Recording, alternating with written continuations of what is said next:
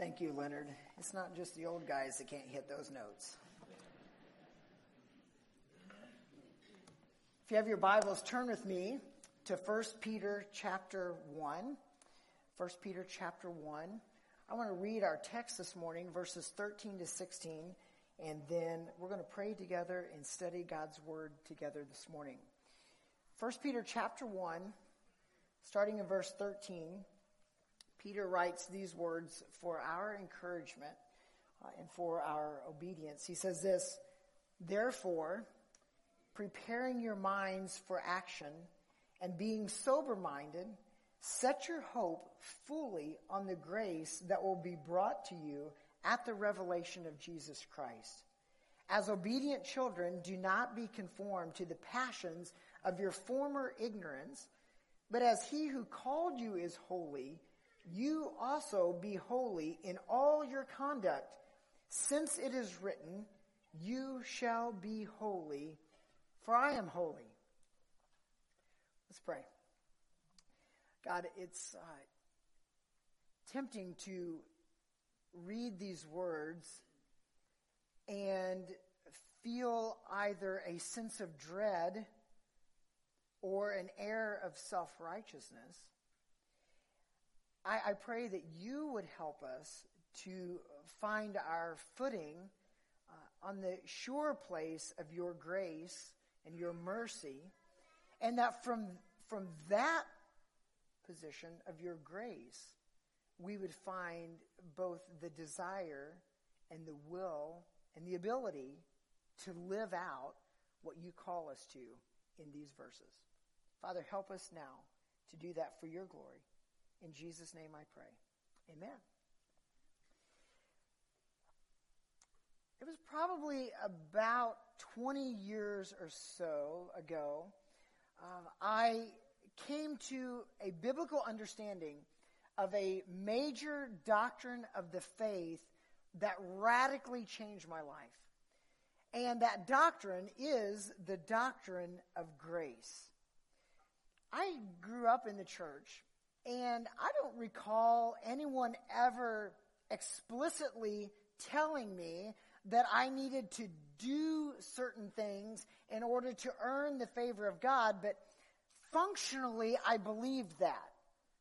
Functionally, I lived that out. I had this idea in my mind that if I cleaned up my life and if I kept it cleaned up, God would love me and he would continue to love me.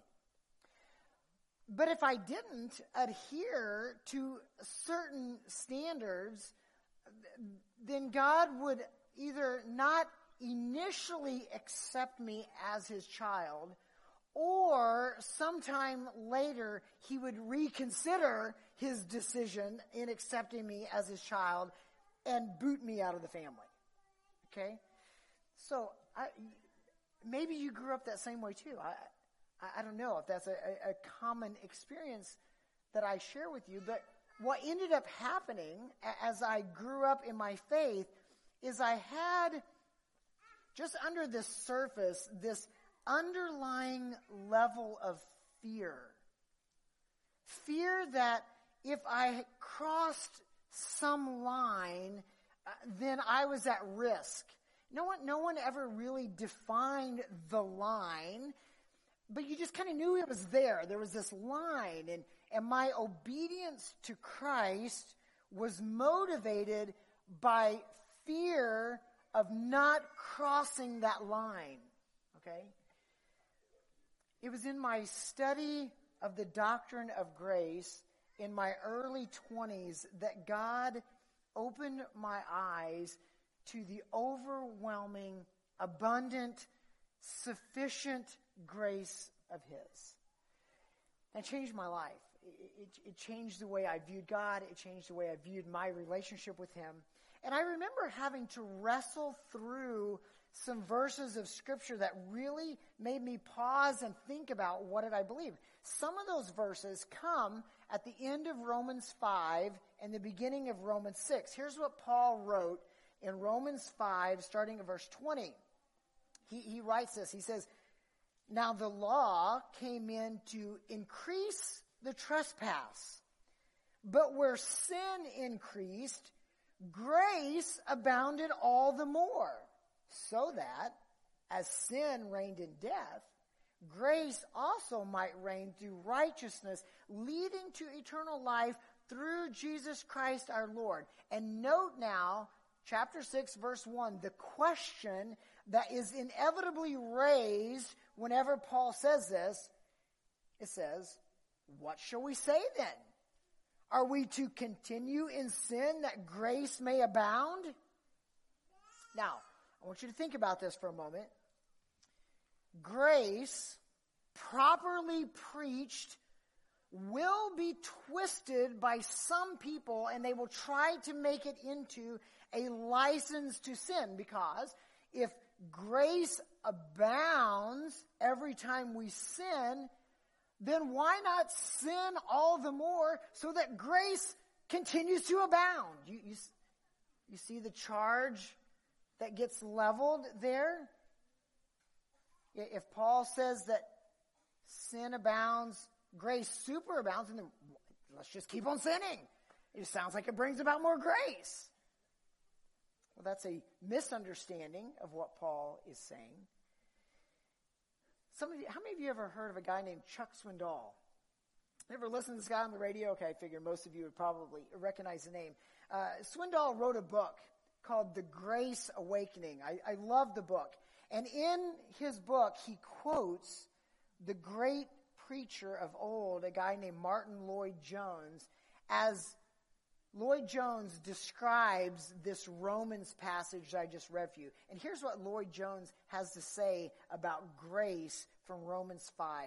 He says this: there is no better test as to whether a man is really preaching the New Testament gospel of salvation than this, that some people might misunderstand it and misinterpret it to mean that it really amounts to this, that because you are saved by grace alone, it does not matter at all what you do. You can go on sinning as much as you like because it will redound all the more to the glory of grace. This, he says, is a very good test of gospel preaching. If my preaching and presentation of the gospel of salvation does not expose it to that misunderstanding, then it is not the gospel. Let me show you what I mean.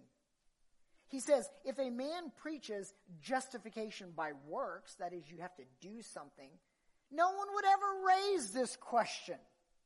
Some men preach like this. They say, if you want to be Christians, and if you want to go to heaven, you must stop committing sins. You must take up good works. And if you do so regularly and constantly and do not fail to keep on at it, you will make yourselves Christians. You will reconcile yourselves to God, and you will go to heaven. Obviously, a man who preaches in that strain would never be liable to a misunderstanding. No one would ever say to that man, shall we continue in sin that grace may abound? Because that man's whole emphasis is on this. If you go on sinning, you are certain to be damned. And only if you stop sinning can you save yourself. So the misunderstanding could never arise. Chuck Swindoll then finishes that little section by saying this: if you claim to be a messenger of grace, if you think you are really preaching grace, yet no one is taking advantage of it, maybe you haven't preached it hard enough or strong enough. I can assure you of this: grace-killing ministers will never have that charge brought against them. They make sure of that. Now, why do I bring this up? Why was this such a radical shift in my thinking so many years ago? It was because of this. I want you to understand this morning that if you are here and you are a Christian, your salvation was totally an act of grace by God. From beginning to end, apart from the sovereign grace of God, you would not be a Christian if it were not for his grace. I didn't understand this growing up. I thought somehow I had to save myself, Or at minimum, I thought I had to keep myself saved. I thought I had to clean myself up, and if I followed a certain standard of rules, I could keep that salvation. And I was actually living out of this works-based salvation and not grace-based.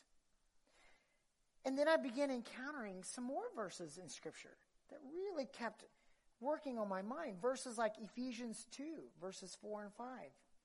It says, "But God, being rich in mercy, because of the great love with which he loved us, when we were dead in our trespasses, he made us alive together with Christ. By grace you have been saved." Dead people don't make themselves come alive. By grace, God did something. He made me come alive. Later in that same passage, Paul writes in Ephesians 2, verse 8, "For by grace you have been saved through faith." This is not your own doing. This is a gift of God. Even the faith that I have to believe in Christ was a gift of God's grace to me. Peter says in this letter that we're studying later in chapter 2, he says, verse 9, "You are a chosen race, a royal priesthood, a holy nation, a people for his own possession, that you may proclaim the excellencies of him who called you out of darkness into his marvelous light." And that call there that Peter's talking about, that is not merely an invite. It's not like, would you please just come? That's not an invite. That is the power of God. It's a call that says, this will happen. It's the same call that God made when he created light. He called forth light, and guess what happened? Light came forth, right? This calling that God puts on your life, it's a calling that has an effect. His grace toward you calls you out of darkness, places you in light. And then I read verses like Philippians 1, verse 6. "And I am sure of this, that he who began a good work in you will bring it to completion at the day of Jesus Christ." Not maybe, not might. He says he will bring it to completion.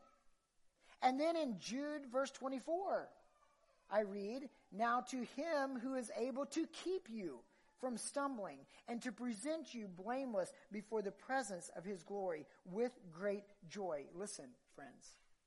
My salvation, my faith, my eternal life, totally the result of God's work of grace in my life.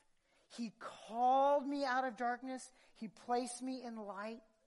He is keeping me by his power so that his sovereign purpose of completing me to the end will happen.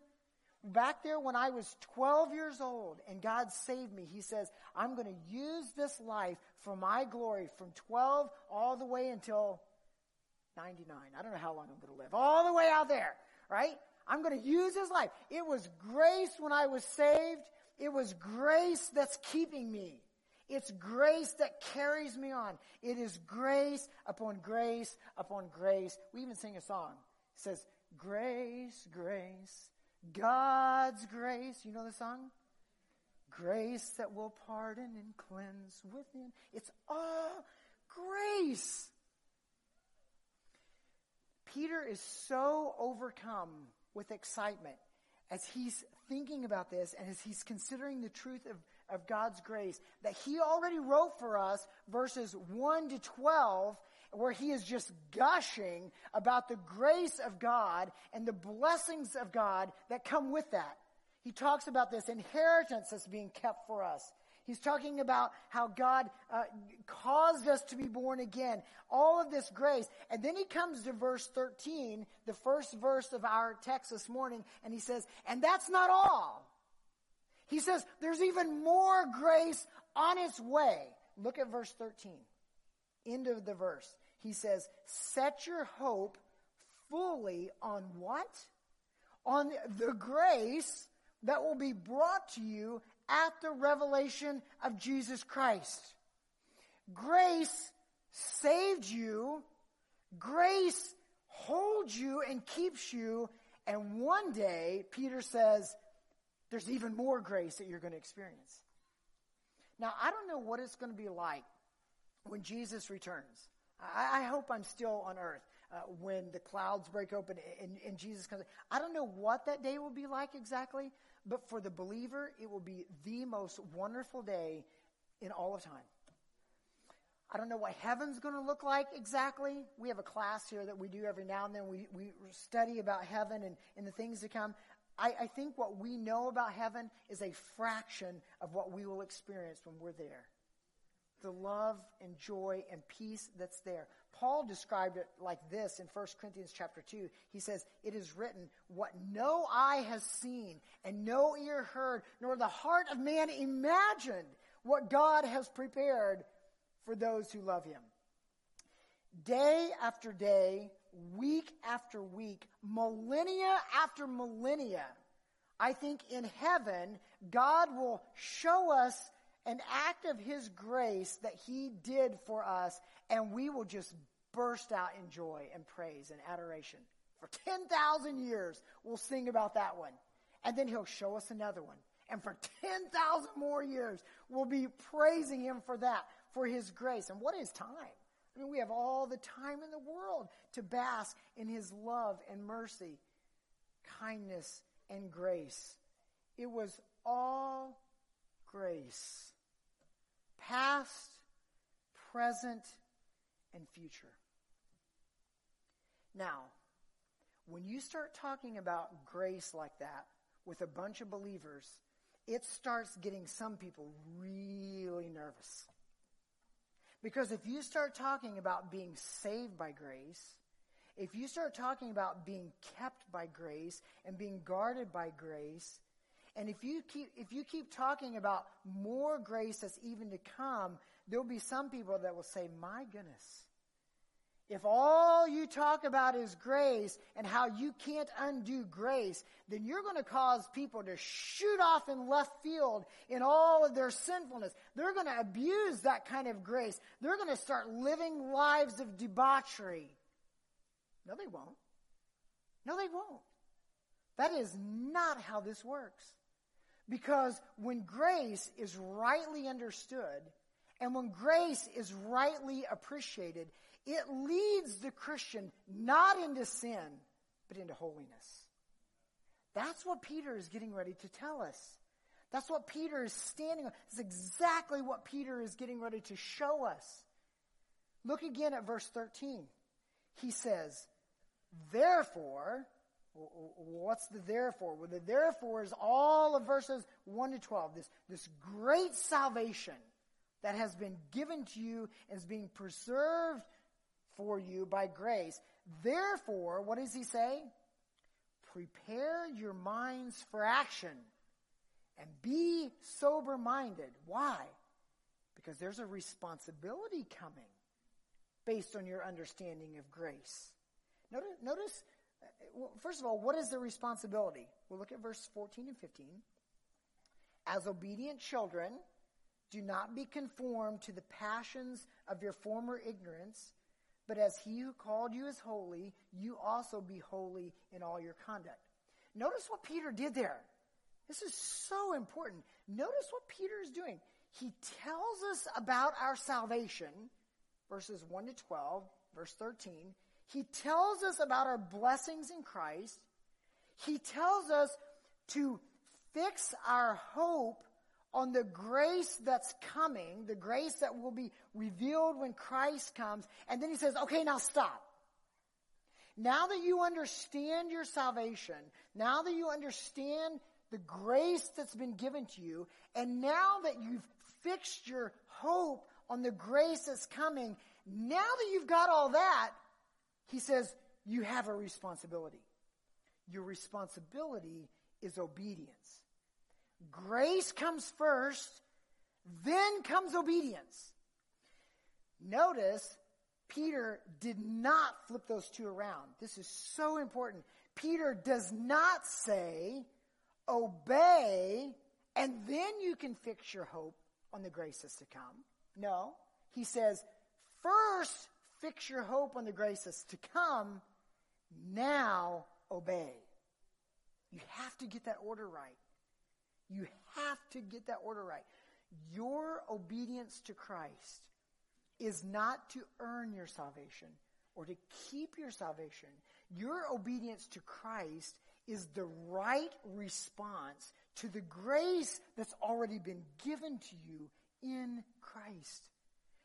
Your obedience is a reflection of the fact that you cannot imagine doing anything else in life except to be pleasing to the one who would show you that much grace.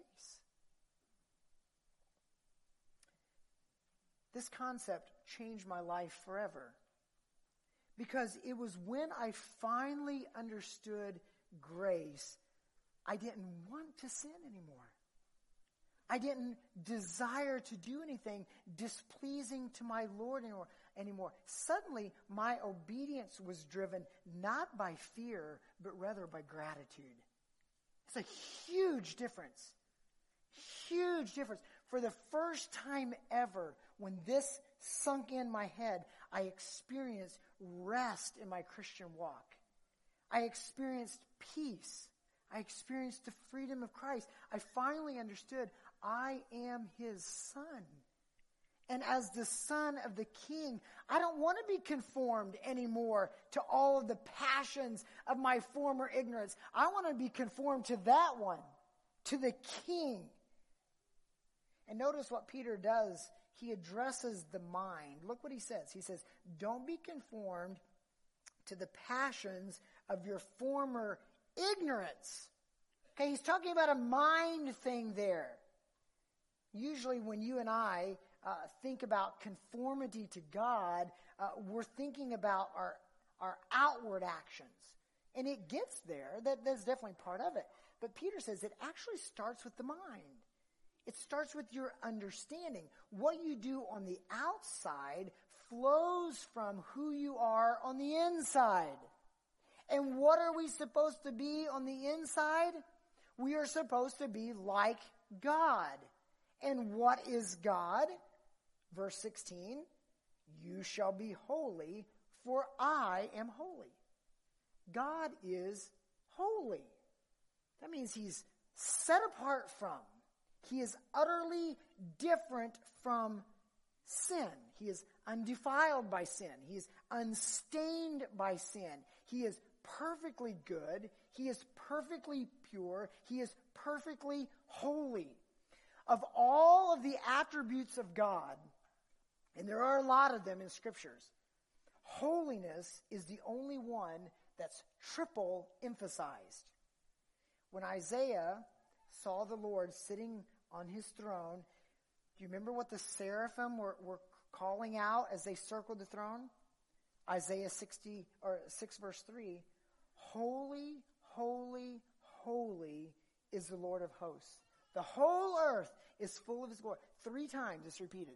That is a Hebrew literary mechanism to draw your attention to what's being said. 3 times the seraphim say, holy, holy, holy. Nowhere else in all of Scripture are God's attributes tripled in succession like that. You can't read in Scripture where God is love, love, love, or God is mercy, mercy, mercy. He is those things, but only this one is it triple emphasized. He is holy, holy, holy. God is perfectly holy. He's perfectly set apart from sin.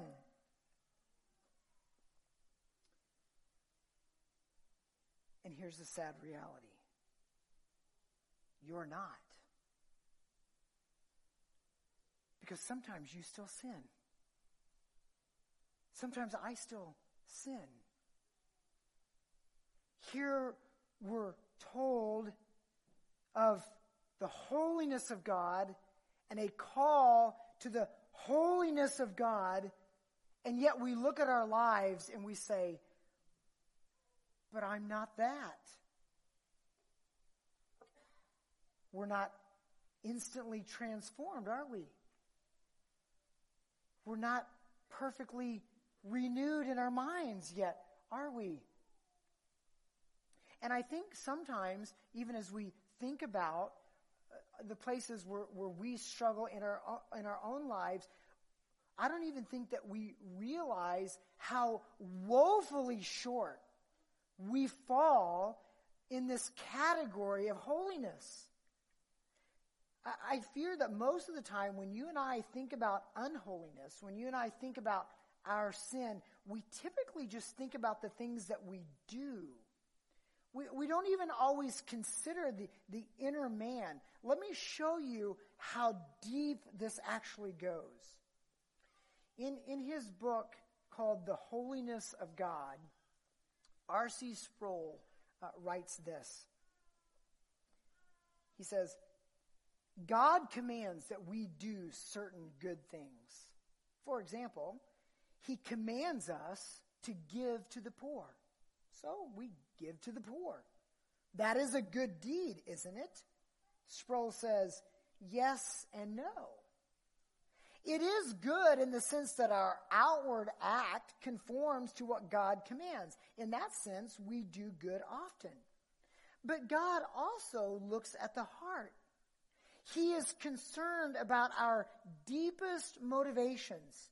For a good deed to pass the standard of God's goodness, it must flow out of a heart that loves God perfectly and loves our neighbor perfectly as well. Since none of us achieves that perfect love of God and neighbor, all of our outwardly deeds are tarnished. They carry the blemish of the imperfections of our inner motivations. He says, the logic of the Bible is this. Since no one has a perfect heart, no one does a perfect deed. We don't normally think about things like that, do we? We don't normally go that deep. We tend to think that we're pretty good people. And I don't think we stop to see sometimes how far we actually fall from the holiness of God. God is perfect. We're not. And yet we're called to that standard. We're called to strive for holiness. Now, what keeps you motivated? If I look at the holiness of God, like he just described it, and I see myself here, and I see that I can never attain that, then what keeps me motivated? Why not just throw up my hands and say, well, then I give up now. I can't do that. How can I ever make that standard? And it's only because of this. Because we first know the grace that's covered all of our sins. That song that I sang for you a moment ago, it goes on to say, grace, grace, God's grace, grace that is greater than all our sin. It is only when I know grace that I can ever strive for the holiness of God. Because if it were the other way around, I'm doomed. It's because of grace that when I sin, and I do, and you do too, that I can confess that to God, I can repent of that, and I can know that I can be changed from the inside out. And over time, I root out this sin, and then I root out that one, and then the Holy Spirit helps me to root out this one. And I pursue holiness, and I pursue this God that I want to reflect. And over time, I'm transformed from one degree of glory to the next, so that over time, I look and act more and more like Jesus. Because I stand on grace. Do you know why this is so important? Because as a child of God, you are an image bearer of God. You are called to bear his image to people. That's really what Peter is calling us to. He's saying to us, God is holy, and as his image bearer, you need to be holy as well. You need to think and you need to act like him. That's your obligation. You know what happens when you and I sin? Here's what happens when you and I sin. In thought, in attitude, or in deed. And again, let me quote from Sproul in his book. He says this: the slightest sin is an act of defiance against cosmic authority. It is a revolutionary act, a rebellious act in which we are setting ourselves in opposition to the one to whom we owe everything. It is an insult to his holiness, and we become false witnesses to God. When we sin as the image bearers of God, we are saying to the whole creation, to all of nature under our dominion, to the birds of the air and to the beasts of the field, this is how God is. When we sin, we tell the whole world, this is how your Creator behaves. Look at us. This is the character of the Almighty. We say to the world when we sin, God is covetous. God is ruthless. God is bitter. He is a murderer. He is a thief. He is a slanderer. He is an adulterer. If you want to see God, look at me. I don't know about you, but as a blood-bought, faith-infused, grace-bestowed child of a holy God, I do not want the world to look at me and my sin and think that that is my Creator. I want to be able to say to the world, when I was dead in my sin, God made me alive in Christ because of his grace. And he pointed me to the greatest demonstration of his grace at the cross of Jesus Christ. And there at the cross, Jesus took the full brunt of the punishment that was due to me. And there I saw Jesus bleed and died for my rebellion. And 3 days later, he came up out of that grave. And that life that Jesus has, God, by his grace, gave it to me. And I look forward to the day when I see the full revelation of his grace coming. And in the meantime, what I want you to see about my Father is his grace in me. And I want to live in a way that reflects that grace. Man, God thumped me over the head with this week. This is real stuff. There was a temptation right in front of me. It was right there. The fleeting pleasure of sin was screaming out to me, go ahead, man. This is going to make you happy. And God took this truth that I've been studying this week and just said, Shawn, I am holy and you are called to be holy. You can go down that path if you want, but if you do so, you're going to tell all of creation, your God is a lustful God. Your God is a covetous God. Is that what you want? And man, I stopped for a moment and I said, God, you have shown me so much grace. I want to be holy like you're holy. And just sort of stopped me in my tracks. And by the grace of God again in my life, I was able to turn from that and worship my Father. This isn't hypotheticals. This is real life. This kind of grace, when you understand what it has accomplished for you, transforms you from the inside out. So you say, I want to be holy like that God is holy. I believe like Peter, the more you reflect on this kind of grace, the more you will want to obey him. The more you will want to live in holiness. And far from abusing grace, the more you have this habit of visualizing, I am on a path to the full realization of the grace of God, and nothing is going to deter me off this path. I am moving for grace, and it is grace that is keeping me here. When you can fix your mind there, friend, you'll be on your path for living a life of holiness. That's what Peter wants us to understand. It starts with grace, but it leads to holiness. It leads to right living. I want you to bow your heads with me for just a couple minutes. I'm going to ask you some questions, and I want you to think about what we've just learned in your own life. Here's the first question. Where would your life be right now if God had not stepped in and saved you? If you had been left to the sin that you enjoyed, how far would you be from God right now?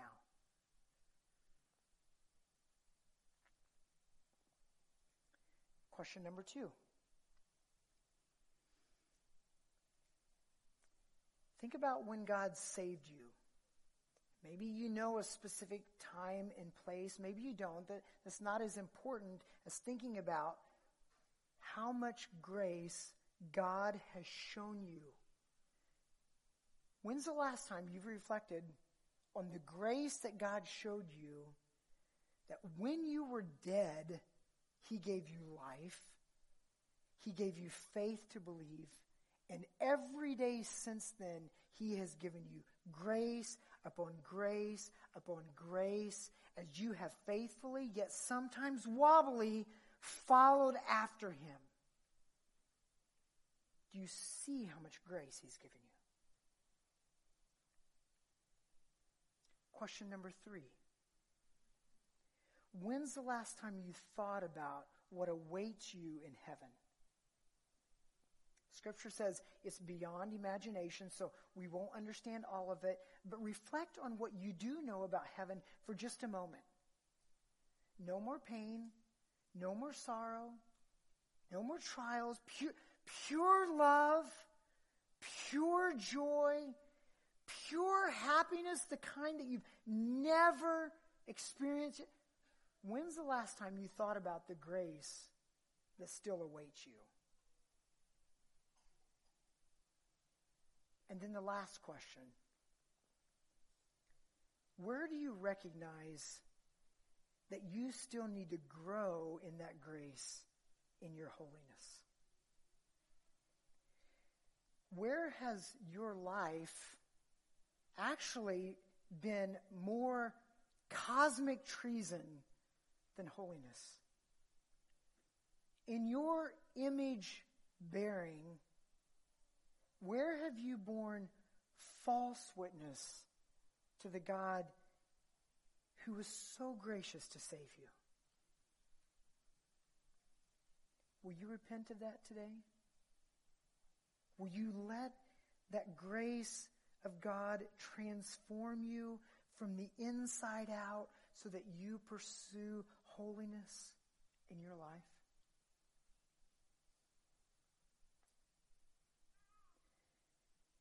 Keep your head bowed. Is there anybody that, I won't say your name out loud. Is there anybody who just wants special prayer this morning? Would you just raise your hand real quickly, up and down? Amen. Amen. Amen.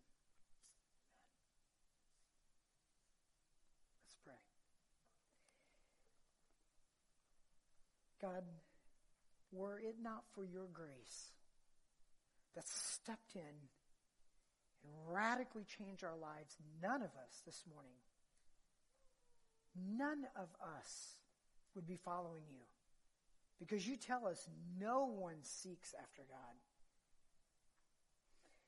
Were it not for your grace in sending your Son to die on the cross, even if we knew who you were, if it were not for your grace in sending Jesus, we wouldn't have the means to have a relationship with you. If it were not for your grace keeping us, changing us, transforming us, disciplining us, we wouldn't keep being a Christian. We would eventually give up on this. But your grace continues to mold us, remind us of your love toward us. Father, and if it weren't for your grace to be revealed at the end of time, that you've told us about in advance, we'd be aiming off into a future that we really didn't know what was out there. But in your grace toward us, you've told us what's to come. You've told us, I will complete what I've started. From beginning to end, it's a story of your grace. Father, I pray this morning for all of us, myself included, who still find that we don't measure yet up to this perfect standard of holiness, that we would find our footing in your grace, that it would not become an excuse for sinning. Heaven forbid, Paul said, but that it would actually motivate us toward holiness. That when we see your grace and we understand your grace, it would point us firmly toward your face. And that we would desire more than anything else, more than life itself, to be pleasing to you. Would you help us? Thank you for your grace in accomplishing that day by day. If there are those here this morning that grew up like me, we weren't told that we had to earn our salvation. We weren't told that we had to do certain. We just think like that as natural people. Father, help this doctrine of grace to sink deep in our souls, that we would find this peace and joy that we have not experienced before, and that we would now be motivated not by fear, that we be motivated by gratitude, by thankfulness, that we want nothing more than to please you. Father, for the number of people that raised their hand this morning, I don't know what they're going through specifically. I know what I face day in, day out. I'm sure many people here face that and other things. Help us to be confronted by your holiness and by your grace each and every time temptation dangles in front of our eyes, that we would be quick to reject that because we don't want to trample on this grace that you've shown us. We don't want to violate that. We don't want to give a false witness to the world. But that when temptation comes, we say, no way. My eyes are fixed. My hope is grounded fully in the grace of God. Father, help us to live this out for your glory, I pray in Jesus' name.